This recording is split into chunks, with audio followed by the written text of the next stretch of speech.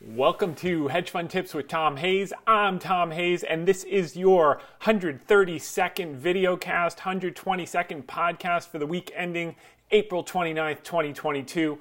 A lot to cover this week, so grab your pen and paper because there is going to be more information packed into a shorter period of time than we've done ever before.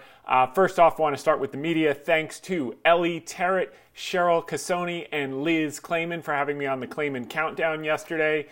We were talking GDP. Many of you saw that we had a negative GDP print, negative 1.4% first read for Q1. The fear out there is obviously 2 consecutive quarters of negative GDP equals a recession. I don't think we're going to have that just yet. The reality is the most of the decline, about 4.5% of that GDP decline, came as a result of shrinking inventories, a record U.S. trade deficit. This was timing of the shipments based on the supply chain backups, and reduced government spending, which was largely attributable to defense spending. Everyone knows that defense spending is going to rise exceptionally over the next few quarters, particularly with Russia, Ukraine, NATO. The trend is going to reverse a multi-year low, both in the U.S. and internationally. That's why we've liked defense as a theme for some time. We continue to like that. The other thing that came out of that report, consumer spending rose at 2.7% after inflation. That was the highest in 3 quarters, and business investment jumped 7.3%. So there was a lot of positive in that GDP report. Better measure is to look at final sales to U.S. consumers. That strips out exports and inventories, and that was over 2.6%. But the point I laid out to Cheryl is that earnings are the name of the game, okay? The generals of the market largely held up. Apple was strong. Microsoft was strong. Google was very strong, actually. Google only missed on YouTube 10% of the estimate, $600 million, because of the Russia-Ukraine war. They lost YouTube revenues in Eastern Europe, is what Ruth Porat said. They're going to buy back 70 billion of stock over the next year. So all in all, they were good. Apple was very strong. Amazon was weak. We'll talk more about Amazon, but Amazon basically was, they missed on revenues, but they've spent more on CapEx in the last 24 months than in the previous decade. So they overspent to catch up to the COVID demand, which really helped out the country. Now they've got to rationalize costs. It's slowing things down. They're getting organized. They're catching their breath. They're digesting it. They bit off more than they could chew. But the e-tailing and the CapEx, that was a headache, and it missed expectations, and guidance was not good. But cloud was still up 37%. That's huge for that business. The ad business was okay. So I wouldn't count Amazon out completely, but lower conviction than some of these that have, Facebook increased their daily active users, the market like that. Today, by the way, if you're wondering, this is a big end of quarter sell-off. There was a lot of turmoil this quarter, in case you haven't noticed, and people just clean their books at the end of the quarter. I think what you're going to find, not at the end of the quarter, at the end of the month, I think what you're going to find is as we get into next week, we're going to see what's what moving forward. And we'll talk about some indicators that we're looking at. But to Cheryl, the name of the game was earnings, over 230.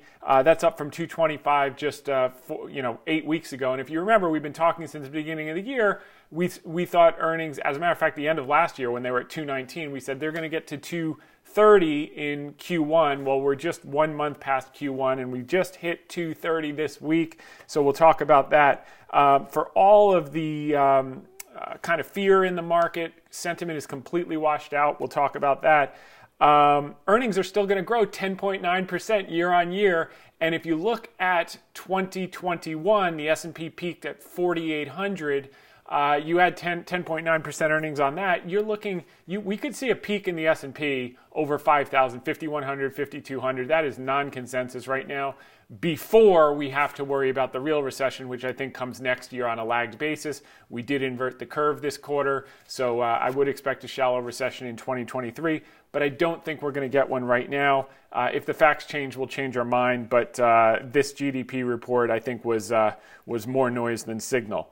The other thing that we have to keep in mind is the Fed may use this noise as an excuse to not go so fast. I do think 50 basis points is hiked in. I do think the market's jittery about that meeting next week. So that may be a lot of what you saw with the sell-off going into the weekend.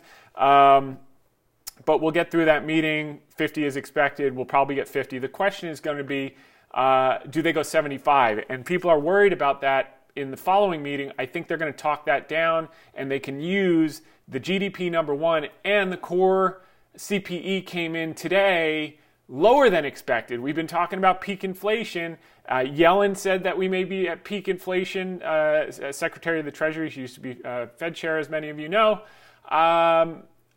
We could certainly be at peak inflation based on those CPE numbers today.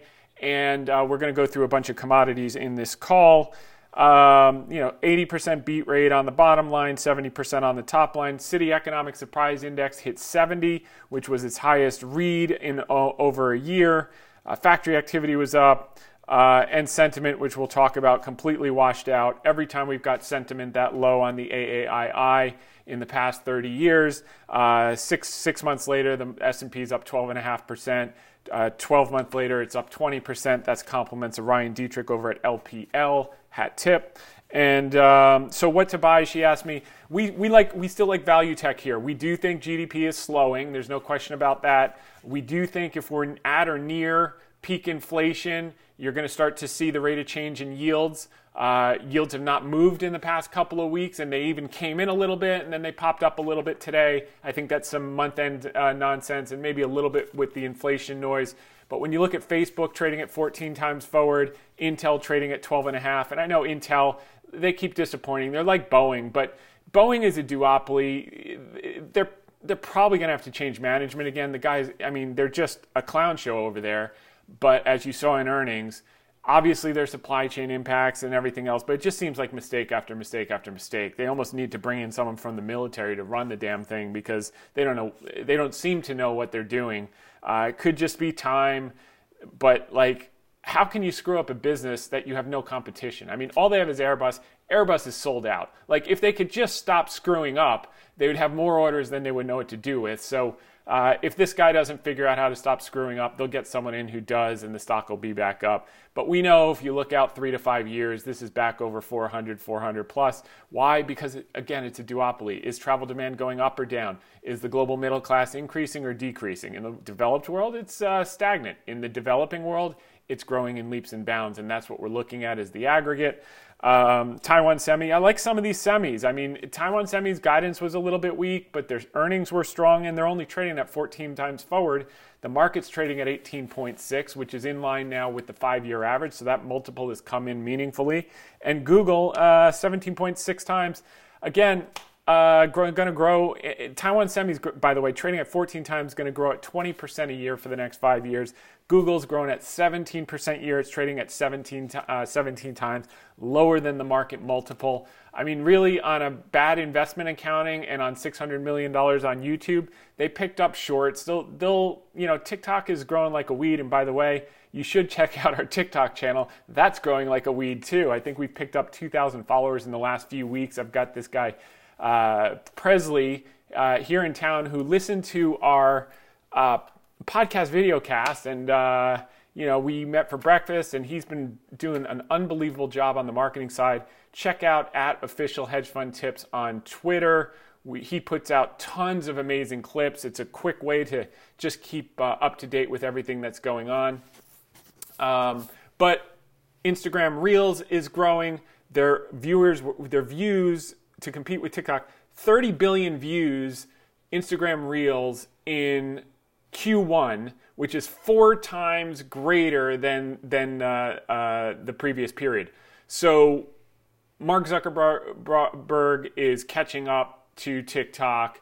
YouTube is figuring out with YouTube Shorts. So TikTok will keep growing like a weed, but these are going to grow as well. And I think people are underestimating because creators are just going to post across all of them. So I wouldn't count value tech out. I don't want those companies that are trading with no earnings that have just been hammered because they're still trading at 10 and 20 times sales. As a matter of fact, unfortunately, we couldn't get it done in time, but Carter, my junior analyst intern, he was putting them together, and he said that in the last 60 days, if you take the top 30 weights of the ARK Innovation ETF, the aggregate earnings power of those top 30 companies was down 40% in the last 60 days.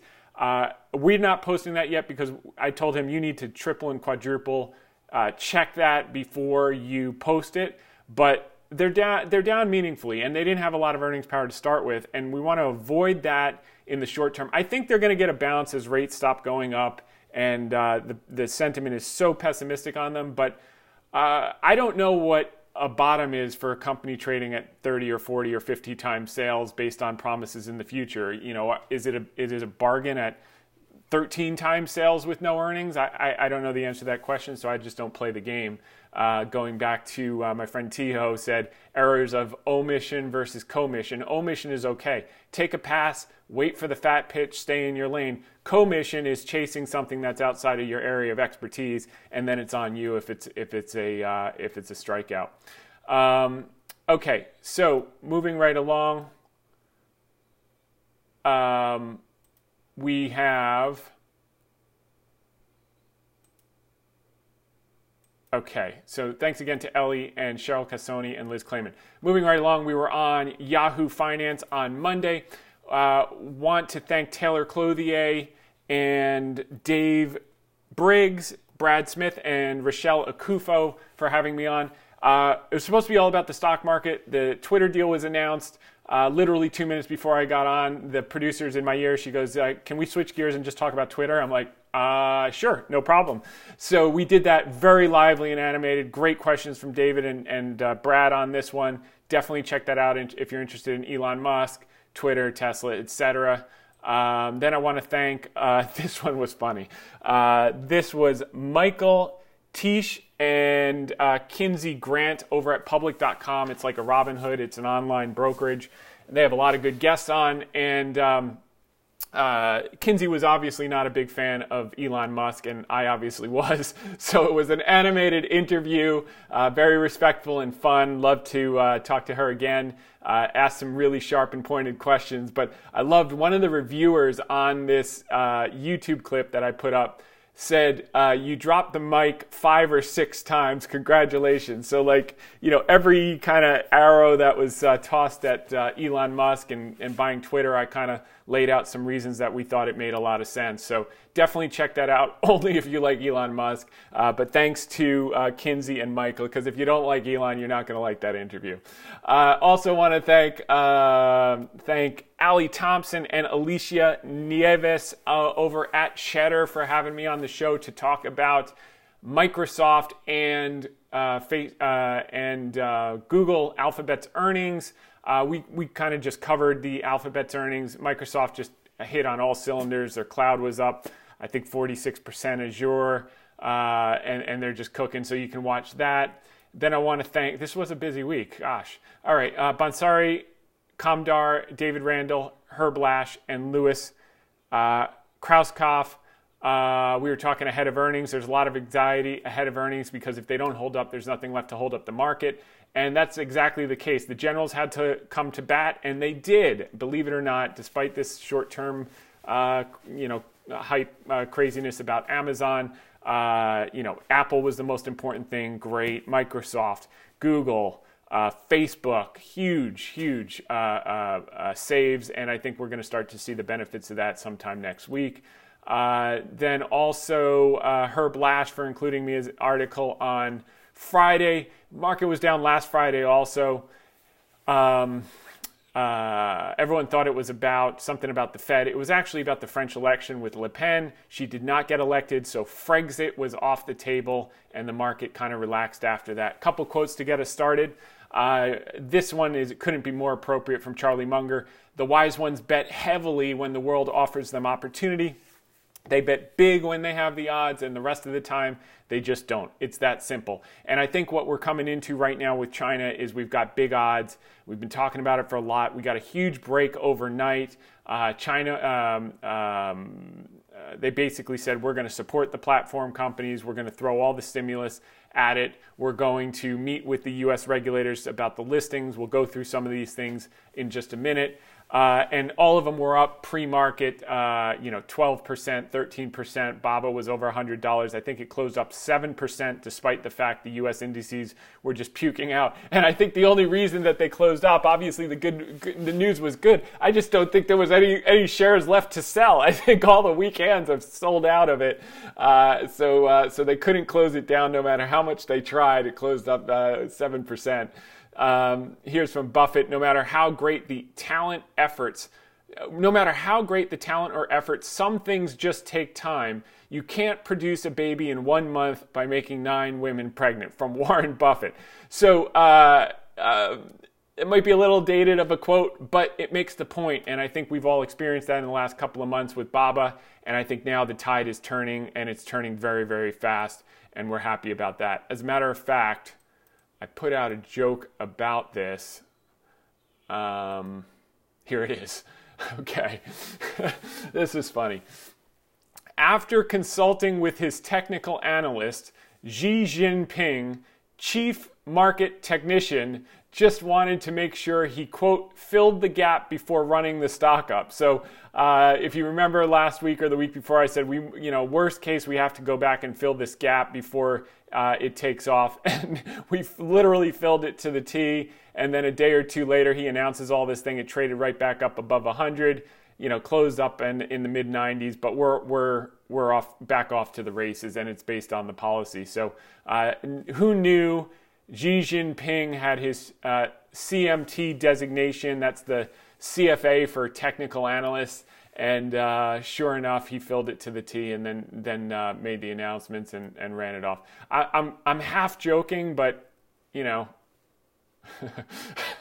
all right. So moving right along, where were we? So some of these things just take time. And many of you have been patient, and we're going to get rewarded for that for sure. Individuals who cannot master their emotions are ill-suited to profit from the investment process. Benjamin Graham, those are the people who aren't on the call that didn't make it through, and they sold us their stock down in the 70s, and we're sad for them, but that's just the way the market goes. Okay, moving on to China news. Censors in China are having a hard time silencing all the rage right now. People have lost their trust in the government. These are some things that were happening ahead of some of these blinks that basically happened overnight. Here's from the guy who runs the K-Web ETF. PBOC stated, to advance the healthy development of the platform economy, that means the tech platforms, the rectification work of large platform companies will be steadily promoted. That came from the PBOC this week. That is a big deal. The State Council, which is similar to Biden's cabinet, named 20 policies to promote consumption, noting that consumer spending accounted for nearly 70% of China's GDP in Q1. Many internet companies are consumer-oriented, as nearly 1/3 of China retail sales are online.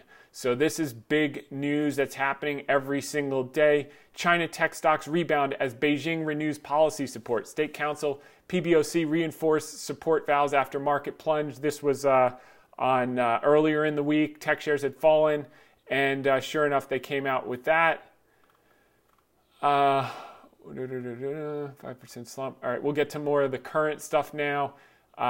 Here is an NPR Planet Money podcast about China's tech crackdown, back down, how they've reversed their policy now, and they're starting to ease up on the companies. This was another catalyst earlier in the week. Huya and Douyu began layoffs amid tightening regulations on game live streaming. So they're realizing now the effect of all these crackdowns are causing them to have a lot of people without jobs who are now angry, locked down, without food, and going to revolt. And unless they turn this thing on the dime, Xi Jinping's not going to be in power by the time November comes. And they panicked last night, and I think he will wind up in power, and he'll wind up in power with a booming stock market in 6 months with the amount of things that they're doing quickly to shore up the leaking boat that they, by the way, shot the holes in. China lets banks ease financing to distressed developers. Central bank met with banks, bad debt managers last week. Discussion includes resolving risks of 12 distressed builders. Panic buying in Beijing stores amid lockdown fears. So this just shows earlier in the week what was going on and the pressure on the government. And now we're seeing the results of that. China wants to reopen factories after COVID lockdowns. They are doing that with round-the-clock sleeping. That's a little bit older.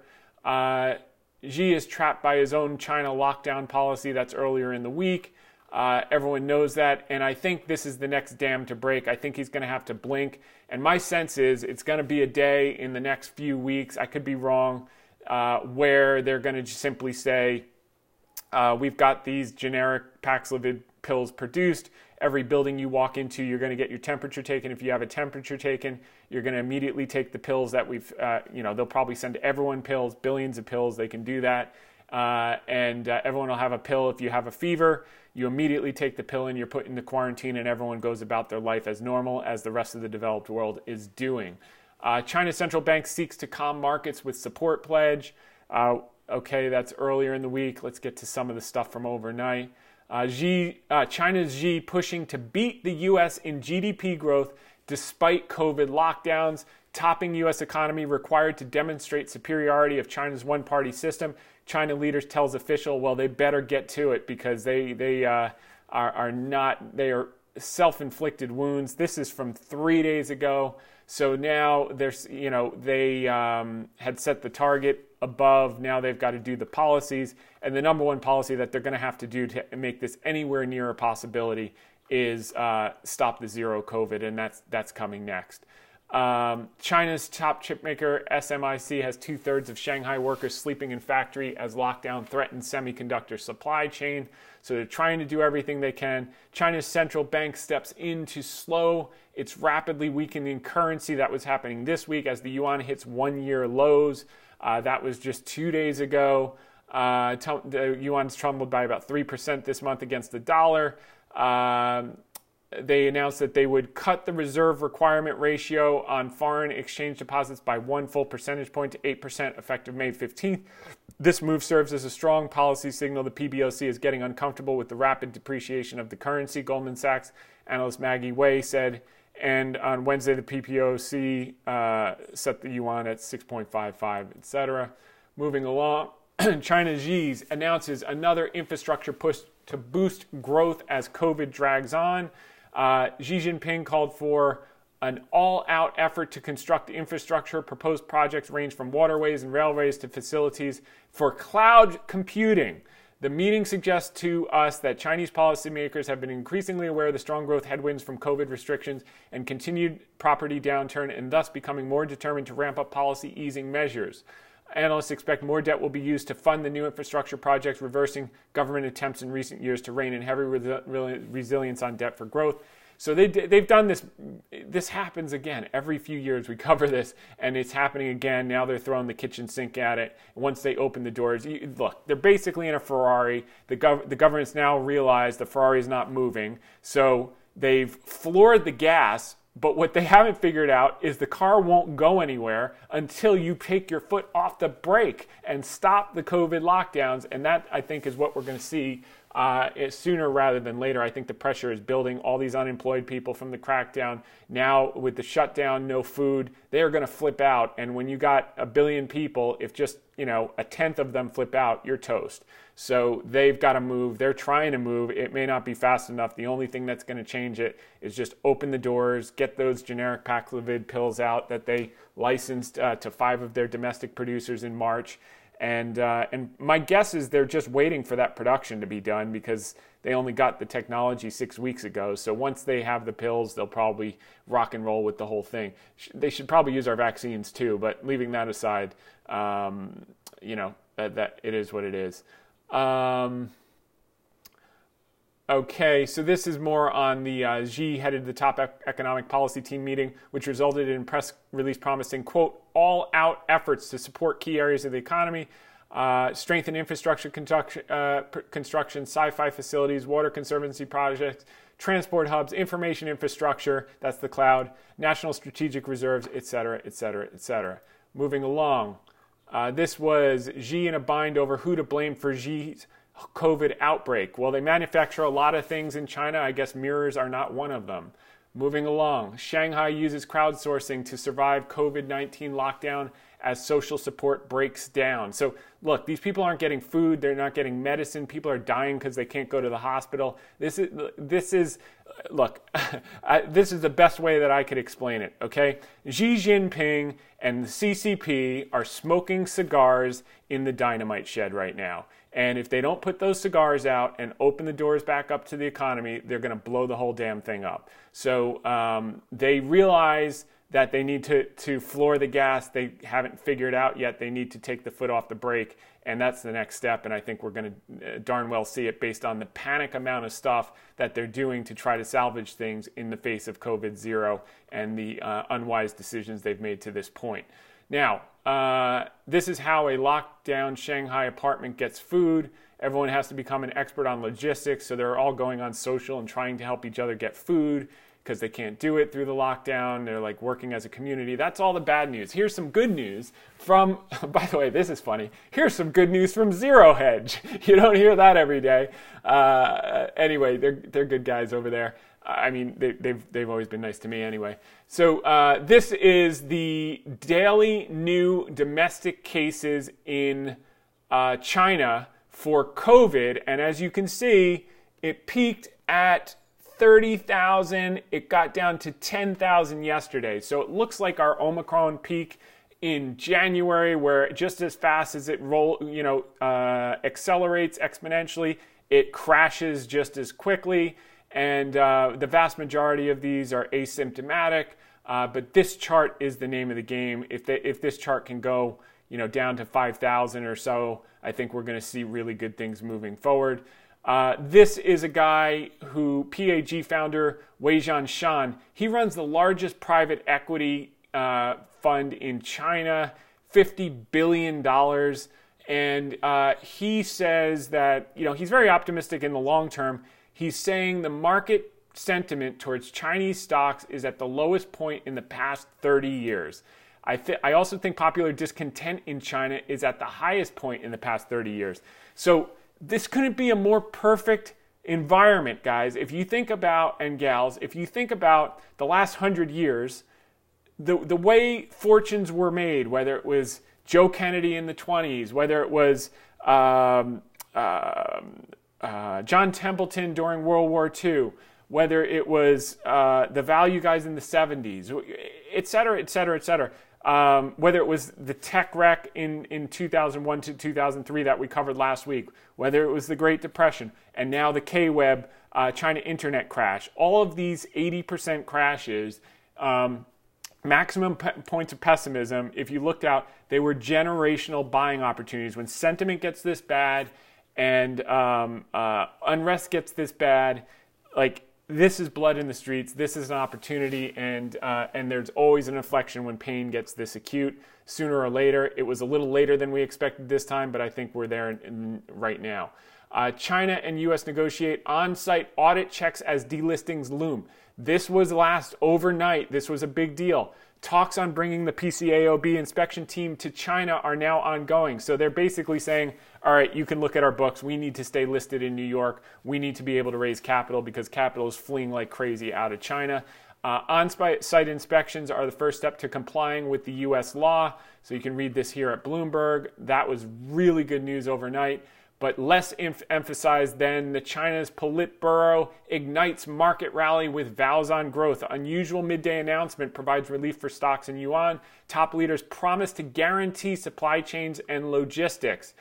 Promise to boost stimulus and contain the country's worst COVID outbreak since 2020, issuing a sweeping set of pledges that was light on details but enough to spark steep gains in yuan, in stocks in the yuan. Values by the Communist Politburo to meet growth targets and support the, quote, healthy development of tech platform companies fueled a more than 5% gain on the Hang Seng. At the same time, a renewed commitment to COVID-0 raised doubts about the government's ability to achieve that. This COVID-0 is going to go away, whether it's from the cases rolling over or from the pressure.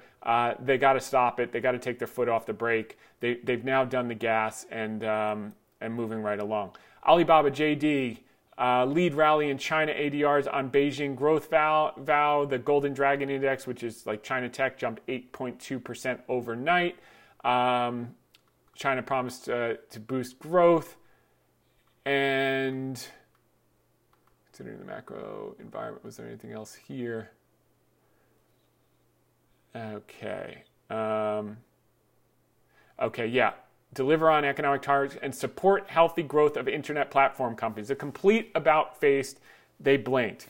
According to the statement following, there's about to speed up implementation of supportive measures, including tax cuts, fee reductions, while sticking to COVID zero policy. I think that last part's going to be taken out sooner than we know. China plans reprieve. Oh, this was Wall Street Journal exclusive. China plans reprieve for tech giants, including delaying new rules as economy slows. So all the regulations they put in place, they say, we're going to get rid of those. With Omicron variant battering the China economy, authorities are moving to pause regulatory campaign against the technology sector. This is it, folks. This is what we've been waiting for. Don't be fooled by BABA only being up 7% when the Dow was down 1,000 today.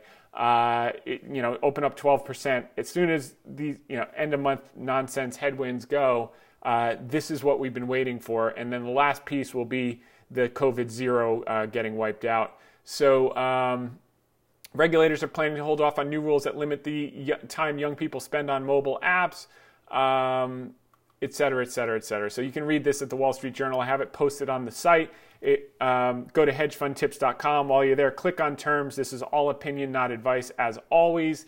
But also make sure you get your email so you get the daily emails, be in the know. Every day we post, 10 to 30 articles that we're reading.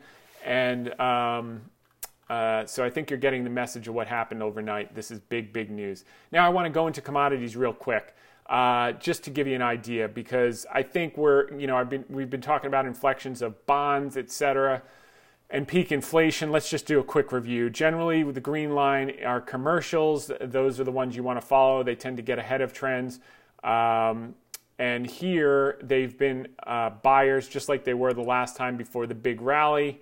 They were buyers. You got a monster rally. A rally in bonds means a compression of yields. They've been massive buyers the last few months. I think we're going to start to see this bottom. Maybe it'll have to base for a while, but the key is the rate of change. Yields stop going up.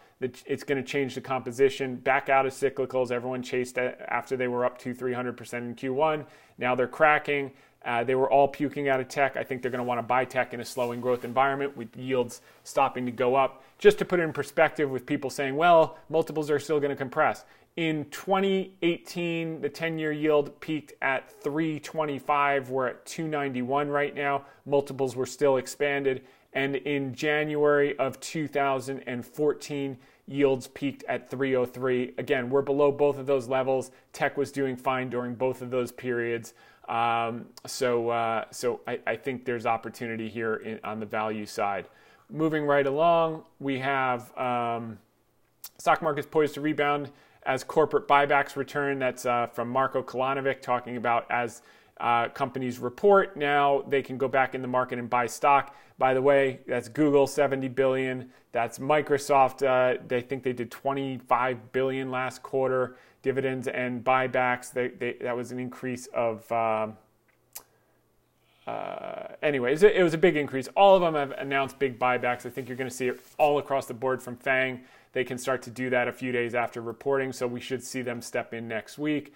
Last week saw the largest outflows from equities since the start of this year. That means people are panicking out. When everyone's on one side of the boat, we usually want to panic in, take the other side of that trade. And we saw a taste of it yesterday. It couldn't hold with the month end. But look at this from my buddy Tiho Birkin over on Twitter. You should follow him. There are plenty of acts. New loans over the last 3 months have totaled 8 trillion RMB. That's 1 trillion US dollars. That is huge. It takes several months for them to feed in the economy. Plus, they're currently a harsh lockdown. In 6 to 12 months, the economy will be going gangbusters. And he's absolutely right, Tiho. This is loans in China. Look at the amount of loans. This is like enormous. This is the biggest amount since right after the great financial crisis stimulus. I mean, this is huge. And I guess the last time was right during COVID, and they had a monster rally out of that into 2021. Then they put their foot off the gas, and now they jammed it back up. And they had the same thing after the great financial crisis. They let up, market corrected, and they jammed it up, and they got a sustainable rally. So this is huge from Tiho. Thanks for posting that. Okay, let's go sector by sector here just to see what's going on with the general market, because I know a lot of people are probably tuning in after seeing the market down 900 points on the Dow. I can't see the S&P right now. Okay, so this is communication services. We think there's some opportunities here. Amazon, give it a few days and see how it pans out. I don't know if we'll cover that, but the basic thing was the stock hasn't done anything in like a year and a half, actually. But the underlying business has grown. The multiple is high, but it's always been high because they have the CapEx. I think that might be worth looking at. I have better conviction with some of the others we've already talked about, but this is all you need to know about these sectors. And these are top weights in the sectors. These are periods where you want to be a buyer, not a seller. If you do the overlay, you'll see that these levels are near inflection points every single time, whether it was 2011 during the Euro debt crisis, 2015-16 during one of the China problems and the oil problem, during 2018, and now during the COVID pandemic, and now these are your chances of success dramatically increase when everyone's puking out and they're getting these points of max pessimism. So that would be communication services, NASDAQ Composite. Energy's just cracking and rolling over, so that's got more downside to go. We've talked about that for weeks. Same with financials. I think that's got more downside to a little more. I mean, I look at some of these like Citibank trading at a discount to book. I might get interested again, but I'm not there yet. Healthcare, Cigna, we had a great run, by the way, and we used a lot of those profits to increase up our BABA, which is now 22.92. We went up to close to 300 basis points on the options, which means we'll now have, I think we went 2,900 or something. I don't have it written down. I was talking to Carter about it today. I didn't write it down. But at the end of the day,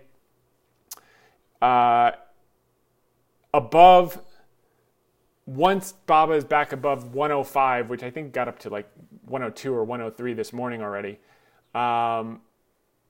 that'll take our blended, because we'll be in the money, which means we can exercise if we choose. Through December, we control it above 105. I think it's going to be well above 105. That'll take our basis down to the low 120s all in when you consider the stock, because the options now are going to control 150% more than the stock that we controlled at 105. So effectively, our real risk is 23, call it 23%. Our, in my view, the only real risk is the 3%, because the 20% is time. Like buying the business at this price, I don't consider that risk. It's just time arbitrage. The risk is the options have a fuse, but they're at low enough strikes now. I think now about 950. Remember, we bought the originals at 840 something, then we bought some at 1050, and then we topped up. Will be our biggest position ever in history. And a basis anywhere below 150. Now that we're in the low 120s, once we're over 150 and those options are in the money, it's unbelievable considering where we started and how we've stuck with this thing. So any rewards that we get cumulatively as a community, we damn deserve. We've been through hell and back, and it's going to be worth it. So we're excited about that. All right, so industrial sector, not yet. Infotech, that's where we are. Again, it's down at these levels where it paid. Materials, NASDAQ again down at these levels. I just like everything about value NASDAQ and value tech, and no one's really focused on it yet. So I just wanted to kind of show you some of the things that I look at on that front. Hope that's helpful. Let's look at some of the broad indicators, and it's going to point to the same things. First of all, here's the put-call ratio, 10 DMA. When it gets this elevated, you're usually near inflections. These are bottoms. So could it go higher? Yeah, but you got to play probabilities. Here's the 1% EMA and advanced decline ratio in the NASDAQ. This thing is worse than the pandemic, making the same type of bottom, and then it took off. It's trying to bottom here. NASDAQ cumulative volume ratio, same thing. Same thing on the declining issues Trix. Same thing on the NASDAQ Cohen high low. Just places you want to be a buyer versus a seller historically, probabilistically. Anything can happen, but you look down at these levels, just the sentiment is totally washed out, and it just creates opportunities for people like us and people in this audience that like to make money from other people's emotionalism and forced liquidations. This is the National Association of Active Investment Managers. Managers got down to 46% this week, so they're going to have to chase up any strength. They're puking. They're just as scared as the retail traders. This is the PMO buy all I told you. Again, probabilistically, when it gets down to zero, you're better off being a buyer than a seller. Historically, so some of these things like the Dow doesn't look oversold enough for me yet, but the NASDAQ does. So that's in line with our general thesis, and I think that's going to play out nicely in coming weeks. This is the NASDAQ McClellan. Again, these are the points. McClellan summation. All right, so it took a breather here. We'll see how that plays out in coming weeks. So I think those are all the key indicators I wanted to look at.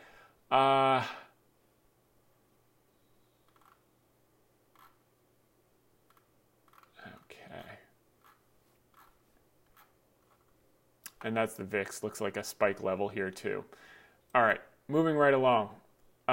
This was on CNBC last week, Squawk Box Asia, and Presley cut this out today, and it's getting a lot of 1,800 views because it's what I was talking about to you on this podcast weeks ago. Every time the Hang Seng has traded at a discount to book, good things happen, and here's what I was talking about. I can't put up the volume here, but you can just go to Twitter. 1998, the Hang Seng traded at a discount to book. 17 months later, it was up 156%. 2008 crisis, 21 months, it was up 110%. 2016 crisis, 23 months later, it was up 82%. In the COVID crisis, 11 months later, it was up 36%. And we traded at a discount to book. I think we're going to be up meaningfully in the next 12 to 24 months. This was the gap fill from our chief market technician, what do they call that? Certified market technician or CMT or something like that. So there you go. Yellen says inflation may have peaked. We agree. We'll talk about some of the numbers. This is from Ryan Dietrich. For those of you worried about the general market, S&P has corrected 13% this year. Average since, probably 14, more than that, probably 14% today. Average since 1980 has corrected every year 14%. Note, 21 years since 1980 have pulled back at least 10%. 12 of those times stocks came back and finished the year higher. In fact, up 17% on average at the end of those 12 times. Bespoke shows margin debt year on year. This reminds me a lot of 2012 period, which is also similar in terms of rates and that type of thing. You had the huge spike of margin debt out of the great financial crisis. Everyone chased out of pandemic. Everyone chased, rolled back over, and then you took off again for another couple of years into 2014. So keep an eye on that. Boeing, we covered. That's just going to take patience. They crap the bed, but they have no competition. Like, you could literally put a ham sandwich to run the business and still sell planes. Apparently, this ham sandwich has no slices of bread because they just can't figure it out. But they will, or they'll be replaced. But it's been devastation after devastation. We actually added some long-dated options from the Cigna profits this week just to take advantage. When you see the quality on sale like that, it's like you got to just add a little bit because Boeing's not going anywhere, but they're trying to kill it. It's just like Xi Jinping's trying to kill the Chinese economy. Eventually he figured out working 24/7, he couldn't destroy it, so he might as well build it back up. I think they're going to figure out the same thing with Boeing. This is all self-inflicted wounds, but they've worked full-time to destroy the company. They weren't successful, so now it's time to build it up with or without new management. Boeing aims for defense buildup. New chief of the plane makers military unit is tasked with reversing recent program problems as government's defense spending ramps up. In other words, we all know government defense spending around the world is going to go through the roof in coming years, and Boeing's figuring out, we want to get a piece of that action. Let's stop screwing up. That's probably a good place to start. Defense stocks beat global market on expectations of higher spending. Boeing now wants a piece of that pie. Amazon stock sinks. That stinks. Okay, sinks and stinks. This part of its business could help shares fly again. This is from Jack Denton. He usually writes decent stuff about Alibaba. This one, he's talking about the cloud business, which, by the way, grew 37% year on year. We think AliCloud is going to be able to continue to grow at that pace, if not more, because they're 5 years behind. The digitization of China's economy is 5 years behind the U.S. They're just getting started with unquote, AliCloud. And then the second is their advertising business did fine, even though the retail, they kind of created overcapacity to keep up with COVID, and now they're digesting all the investment that they made. The two core parts of the future, the ad business and the AWS cloud, did quite fine. Did fine. This is interesting. Auto giant Magna crushes earnings, but the stock's down. There aren't enough cars. So they sell parts for the cars to the OEMs. The OEMs can't make cars because they don't have semiconductors. We're taking a hard look at the auto parts business because there are some businesses that COVID created generational buying opportunities that will never exist again, at least not for, another cycle and 30 some odd years. These are once in long time opportunities. Charlie Munger turned. So the last time the auto parts cycle was this bad was 2003. Charlie Munger saw an article in Barron's, by the way. He took $15 million in and bought Tenneco at $2 or $3. Long story short, he turned the $15 million into $80 million, and then he gave the $80 million to Li Lu to invest in Chinese stocks, and Li Lu turned it into $500 million over a decade or something like that. So 2 moves and $500 million from a relatively modest stake. So this sector is setting up similarly, and the question is, how long is it going to take to get the semiconductors? I think it's going to be like oil. It doesn't come and then it comes all at once. And I think the same thing is going to be with the semiconductors. Despite Gensler, who got paid $140 million to do nothing last year, not Gensler. Anyway, the CEO of Intel, it's been a long week, Gelsinger, got paid $140 million to talk, and he'll produce it, he'll turn it around. We like Intel, we like it more on weakness, but he's got to start delivering, and he did on certain fronts. He's going to do the 5 nodes in 4 years. He's got 1 done, so that's good. But when you look at airlines, when you look at where oil stocks were in 2020 when we were pounding the table, where banks were, these were once in 30-year opportunities that we took advantage of. After they're up 300%, everyone wanted them. Now they're rolling over. I think that China stocks certainly were that opportunity. We think biotech is certainly that opportunity. I think the weight on biotech lately has been because of the ARK. There's such pessimism over ARK.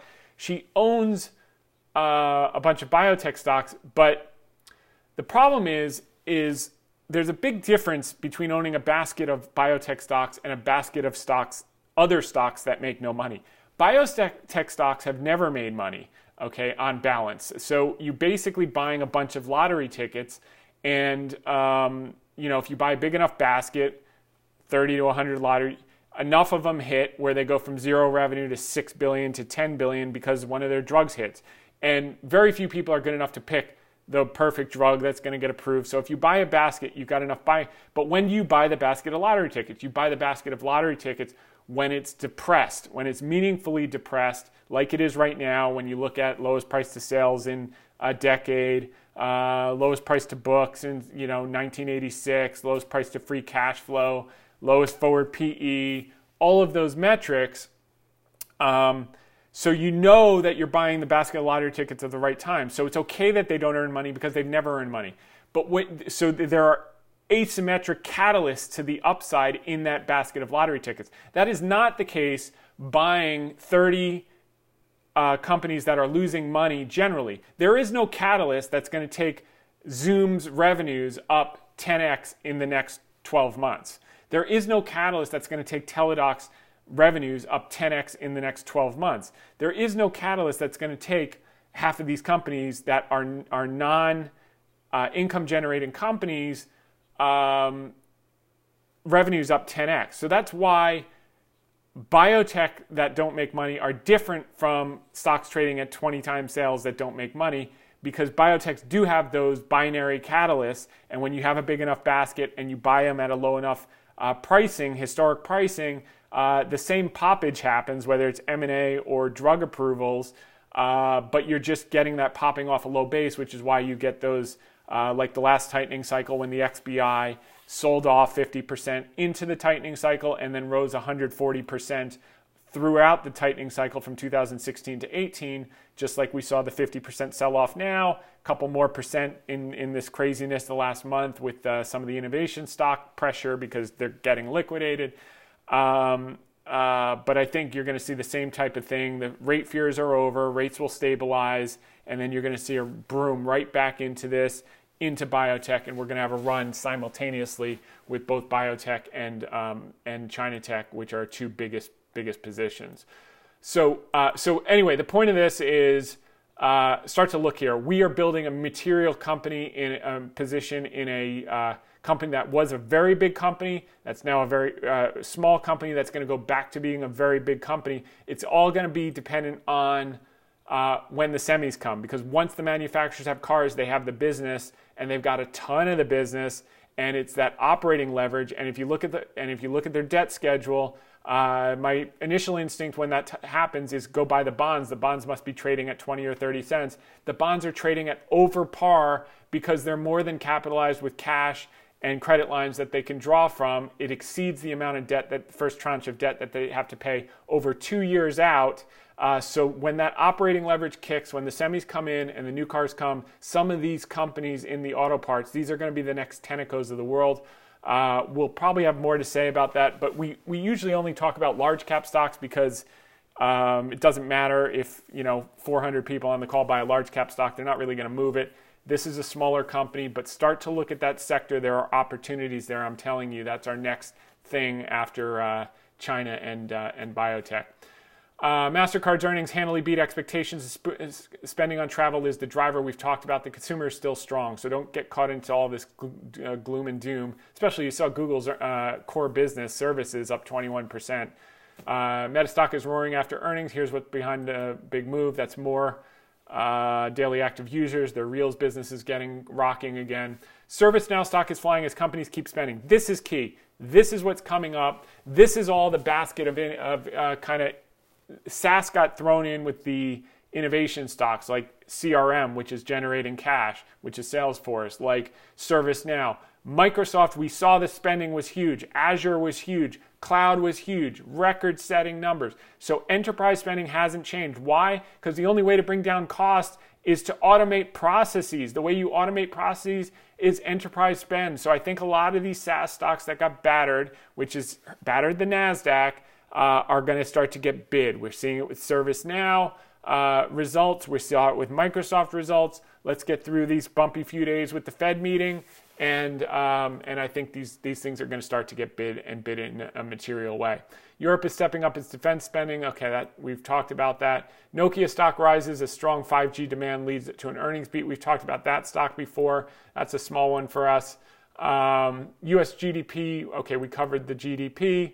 Heartache on the dance floor, stock market, and sentiment results.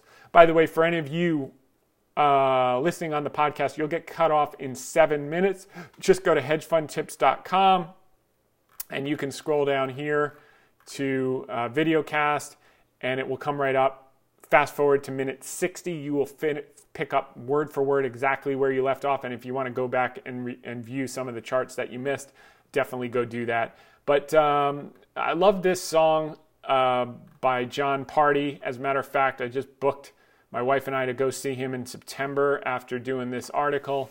But this is what everyone feels like lately in the stock market. That was at a friend of mine owns the local semi-pro hockey team in the rink in Connecticut, and he put axe throwing in at the bar, and that's exactly what people want to do. This is what it felt like in the last couple of weeks holding equities. You'll see here. This guy gets knocked over the boards into the guest bench. Nothing worse than that. And if that wasn't a vivid enough picture, this is a golfer. I've started playing again at the club. And that's what it feels like from time to time. I'm sure I'll be doing that in my first few rounds. So, okay, we went through this. In 2017, Jon Pardi released Heartache on the Dance Floor. It peaked at number 3 and 5 on the Billboard Country Airplay and Hot Country Songs charts, respectively. It also reached 47 on the Hot 100. While not a perfect metaphor for the recent stock market climate, it's pretty darn close. So many companies and sectors now trading down at big discounts, but unwilling to bounce yet. Play that song. It's a good song. So while it's a heartache eyeing these undervalued stocks that don't yet want to recover, we need to bear in mind the wisdom of Cody Johnson in his recent hit, Till You Can't. It's almost like he's related to Charlie Munger, because it says, if you got a chance, take it while you got a chance. If you got a dream, chase it, because a dream won't chase you back. And if you listen to this song, it's actually a very touching song. It's like saying, if you have a time to go fishing with your dad, or rebuild an engine with your granddad, or etc., take it, because there will come a day when the opportunity no longer exists. And I think that day is coming very soon for China tech. I think that opportunity is going to come very soon for biotech, and then some others. Just like the opportunity came and went in banks in 2020 and energy in 2020, and now in 2022, after they're all up 200% and 300%, everyone wanted them, and sure enough, they're opening the trap door on them, and they already did on many of the names. So. The General's Last Stand, they stood up to the battle, and they did quite well. That was some notes from the interview with Alicia. You can look at some of the breakdown here. Sentiment washout. This was about the Twitter thing. That was good. These earnings actually went up. Okay, so this is what I was originally supposed to speak to Yahoo about before the Twitter deal announced. We talked about bad news, we had the inversion. The good news is that stock market can and should still make new highs in coming months, predominantly driven by earnings. Now at 230, multiple below the 5-year average as of today. And then we'll probably worry about a shallow recession next year as the tightening catches up with the general economy. But for now, the Economic Surprise Index, highest level in over a year. You're seeing it here. That was just 2 days ago at 70. Factory activity is ramping up, not down. That's a positive sign. And then this is the magic chart with bonds holding the long-term trend line.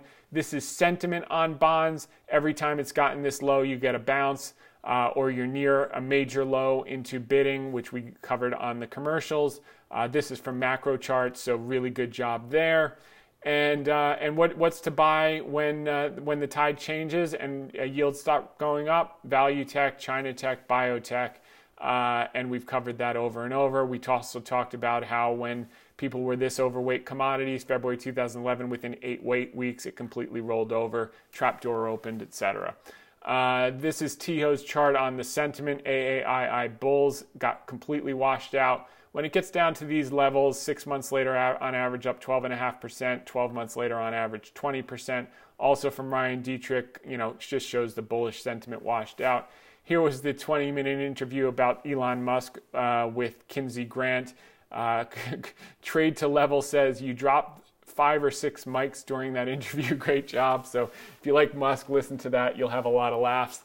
And then this was the sentiment today, got down to 16.4. So, it couldn't get any. Sentiment's completely washed out, and these are buy levels, not sell levels. If you're selling in the hole like this, then you're not cut out for this business. That's really what it comes down to. Here's another visual on the AAII bull bear spread. These are buy times you want to be buying. Again, nothing's guaranteed in life, but these are probabilistic, and you got to place your bets when the odds are in your favor. Fear and greed got down to 29. My guess is it's in the low 20s today. This dropped to 45, so managers will have to chase up, and that's that. So we did that. Here's the data on Yahoo that Dominic Chu is going through this morning. Basically, the stock has done nothing in 1-2 years. Amazon. So you're buying one of the best businesses in the world. You got to back out the capex so you can understand what the cash flow is. It's probably cheap here. I'd give it a few days to settle out because it was kind of like a panicking into the close. But there's probably going to be opportunity here for the long term in coming days. He put a couple other good things here. Oh, this is a good visual. So this is Amazon's average forward PE. So it's near the bottom end of the range. This probably came down today. I mean, the bare bones bottom is when it gets to about 50 or so over the last 5 years. It has traded as high as 180. when they're doing more investment. They've been doing serious investment in the last 2 years and the multiple's still low. It gives you an idea of how much cash they're generating. So it's towards that bottom of the range. There might be a little more to go here, but that did a decent job of putting it in perspective. And he also pointed that it went from a $1.9 trillion company at its peak last year to a $1.3 trillion company today, which means it lost a whole Facebook on this rate fear period when many of these stocks have actually sold off, had multiple compression on rate fears, which I think are now nearing a peak. Here's the earnings. We hit the 230.09. For those of you who listen to me on a regular basis, I've been pounding the drum on that number. We finally hit it, and sure enough, just like with Cigna, if you remember, we finally hit the 270 and took some profits there, and we'll take some out